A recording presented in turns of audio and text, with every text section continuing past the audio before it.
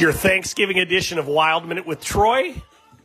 Thursday, November 24th. Happy Thanksgiving to everyone who is going to enjoy a wonderful day with family, friends, Faith Family Football. Great day ahead. But before we turn the page and focus on the turkey, we got to look back at the great things that happened last night at Xcel Energy Center. The Wild, now 9-8-2, walloped the Winnipeg Jets 6-1 in a game that was close through about a period and a half, and the Wild turned it on and beat a really good team, got past a really good goalie, and made us hopefully what will be a statement game for things to come. The Wild again improved to 9-8-2. They win their second game in a row, scoring 6 goals, their season high, and it wasn't even that close in the second half. They dominated possession. All 4 lines had really good nights, and quite frankly, we couldn't say that at any point this year. Wild minutes, 3 stars of the game. Matt Boldy got the 3rd star, 3 points last night with a goal and 2 assists. It was the most active he's been and the most visible he's been on the ice since the opening weekend. You can't ignore Gus. He gets the 2nd star. Plenty of good saves. 2nd straight win in net. 2nd straight game where he gave up just 1 goal. So he has a 1.00 goals against in his last 2 when the Wild have needed it the most. And like Boldy, like others yesterday, Gus was very quiet in net in that he didn't look like he was flopping around. He didn't give up any bad goals. He wasn't kicking out the rebounds right out in front to be fired right back at him and potentially for goals. He looked as good as he has all season, and that's a really good sign when you consider just 2 weeks ago this was a team in crisis once they lost Fleury to injury, and Gus didn't have much to hang his hat on in the first few weeks of the season. So that's a good sign. Another player who's trending upward for this team that needs to get things going. Finally, the top star of the game. It's hard to ignore Moose. In addition to having the best Wild Not Weird commercial of the season, Foligno scored 2 goals last night. And it wasn't just, they weren't just odd goals. He was making plays. He even tried to do a little Kaprizov in the crease where he almost, again, it's Moose, it's not Kirill, almost flipped the puck between his legs and passed to himself. But, of course, it was Moose, so it hit his skate and bounced off. But we can't take anything away from his night. He was very physical. His line has had a pretty good week, actually. And then, of course, like we said, Foligno put 2 pucks in the net.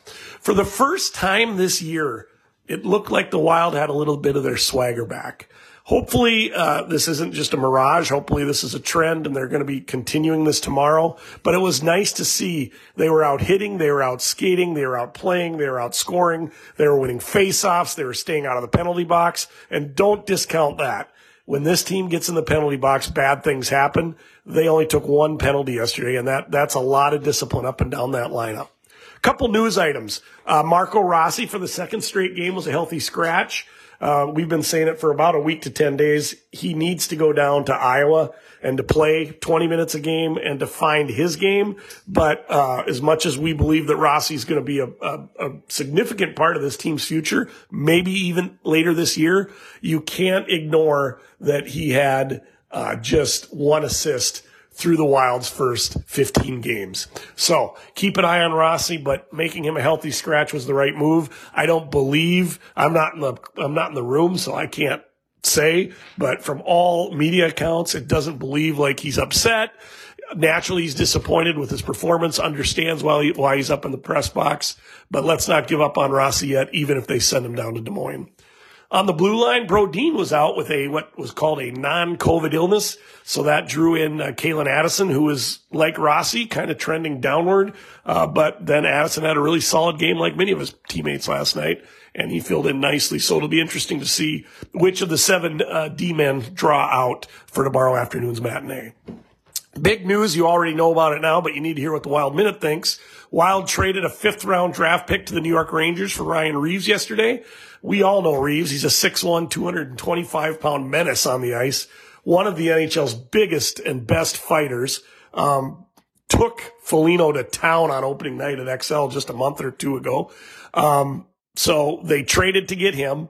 But let's be clear, everyone's excited. This is going to give the team identity, adding in more size. He's a 4th-line player. Many nights he's going to play 8 minutes a night.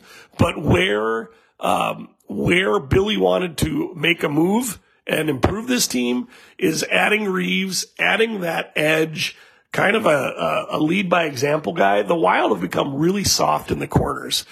Excluding this last game or two, they are losing well over 50% of the battles in the corners, and they get hit, they get pushed off the puck, and it's up and down that lineup, whether it's bigger guys like Ek and Moose down to smaller guys like Zuccarello and Dewar. It just seems as a team they got really soft in the corners. Part of that could be Big Rig was out, Hartman still is out, and other players have been drawn in and out of the lineup because of injuries. So it has been tough for this team to get consistent. But adding a guy like Ryan Reeves is as much about in the room as it is on the ice. Gives them more of a little swagger, gives them more of a little edge, and should allow players like Moose, again, when they acquired D'Lo last year, they don't, Moose, Duhaime don't feel obligated every scruff to have to fight. So excited about Reeves. Should be fun to watch. But to be clear, this isn't going to be a game changer for them, kind of just a tweak. But even though Reeves doesn't score goals, he will, when he plays, make players think twice about hitting Kaprizov from behind or knocking Boldy off the puck with a cross check, something like that. Because as we saw on opening night when Moose delivered a crushing hit to one of the Rangers teammates, Reeves made him atone. So good addition. Fifth round picks. Yes, Kaprizov was drafted in the 5th round for some of those bedwetting over giving up a 5th round pick. But go to your Wild media guide, go online and look at their draft pick history, and you're not going to recognize a lot of those 5th round picks. This is, Reeves is an RFA, so this is a 1-season pickup, and that's fine. So we'll just keep an eye on this. Should give the Wild a little bit of edge. Quickly, injuries. Flower, we think will be in net tomorrow. He practiced yesterday, and he should be back from his upper body injury. But Gus's play might give them pause to just think maybe we slowly ease Flower back a little more. We'll see. There will be no morning skate around tomorrow. I believe there's a skate around today, so we'll keep an eye on it. We should know certainly before tomorrow who will be in net. Eck and Addison both went down the tunnel during yesterday's game. Addison returned to the game. Eck didn't, but that was more because it was a late injury, and there was no need to send him back with a minute in the game.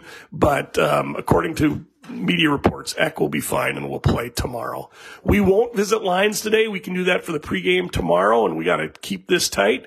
Just remember, I'm Troy. This is your Wild Minute with Troy. You can find me on Spotify. Listen, love, like, follow, share. Most importantly, have a happy Thanksgiving, and we'll talk to you tomorrow when the Wild have a 1 p.m. matinee against Austin Matthews and the Toronto Maple Leafs. Happy Thanksgiving.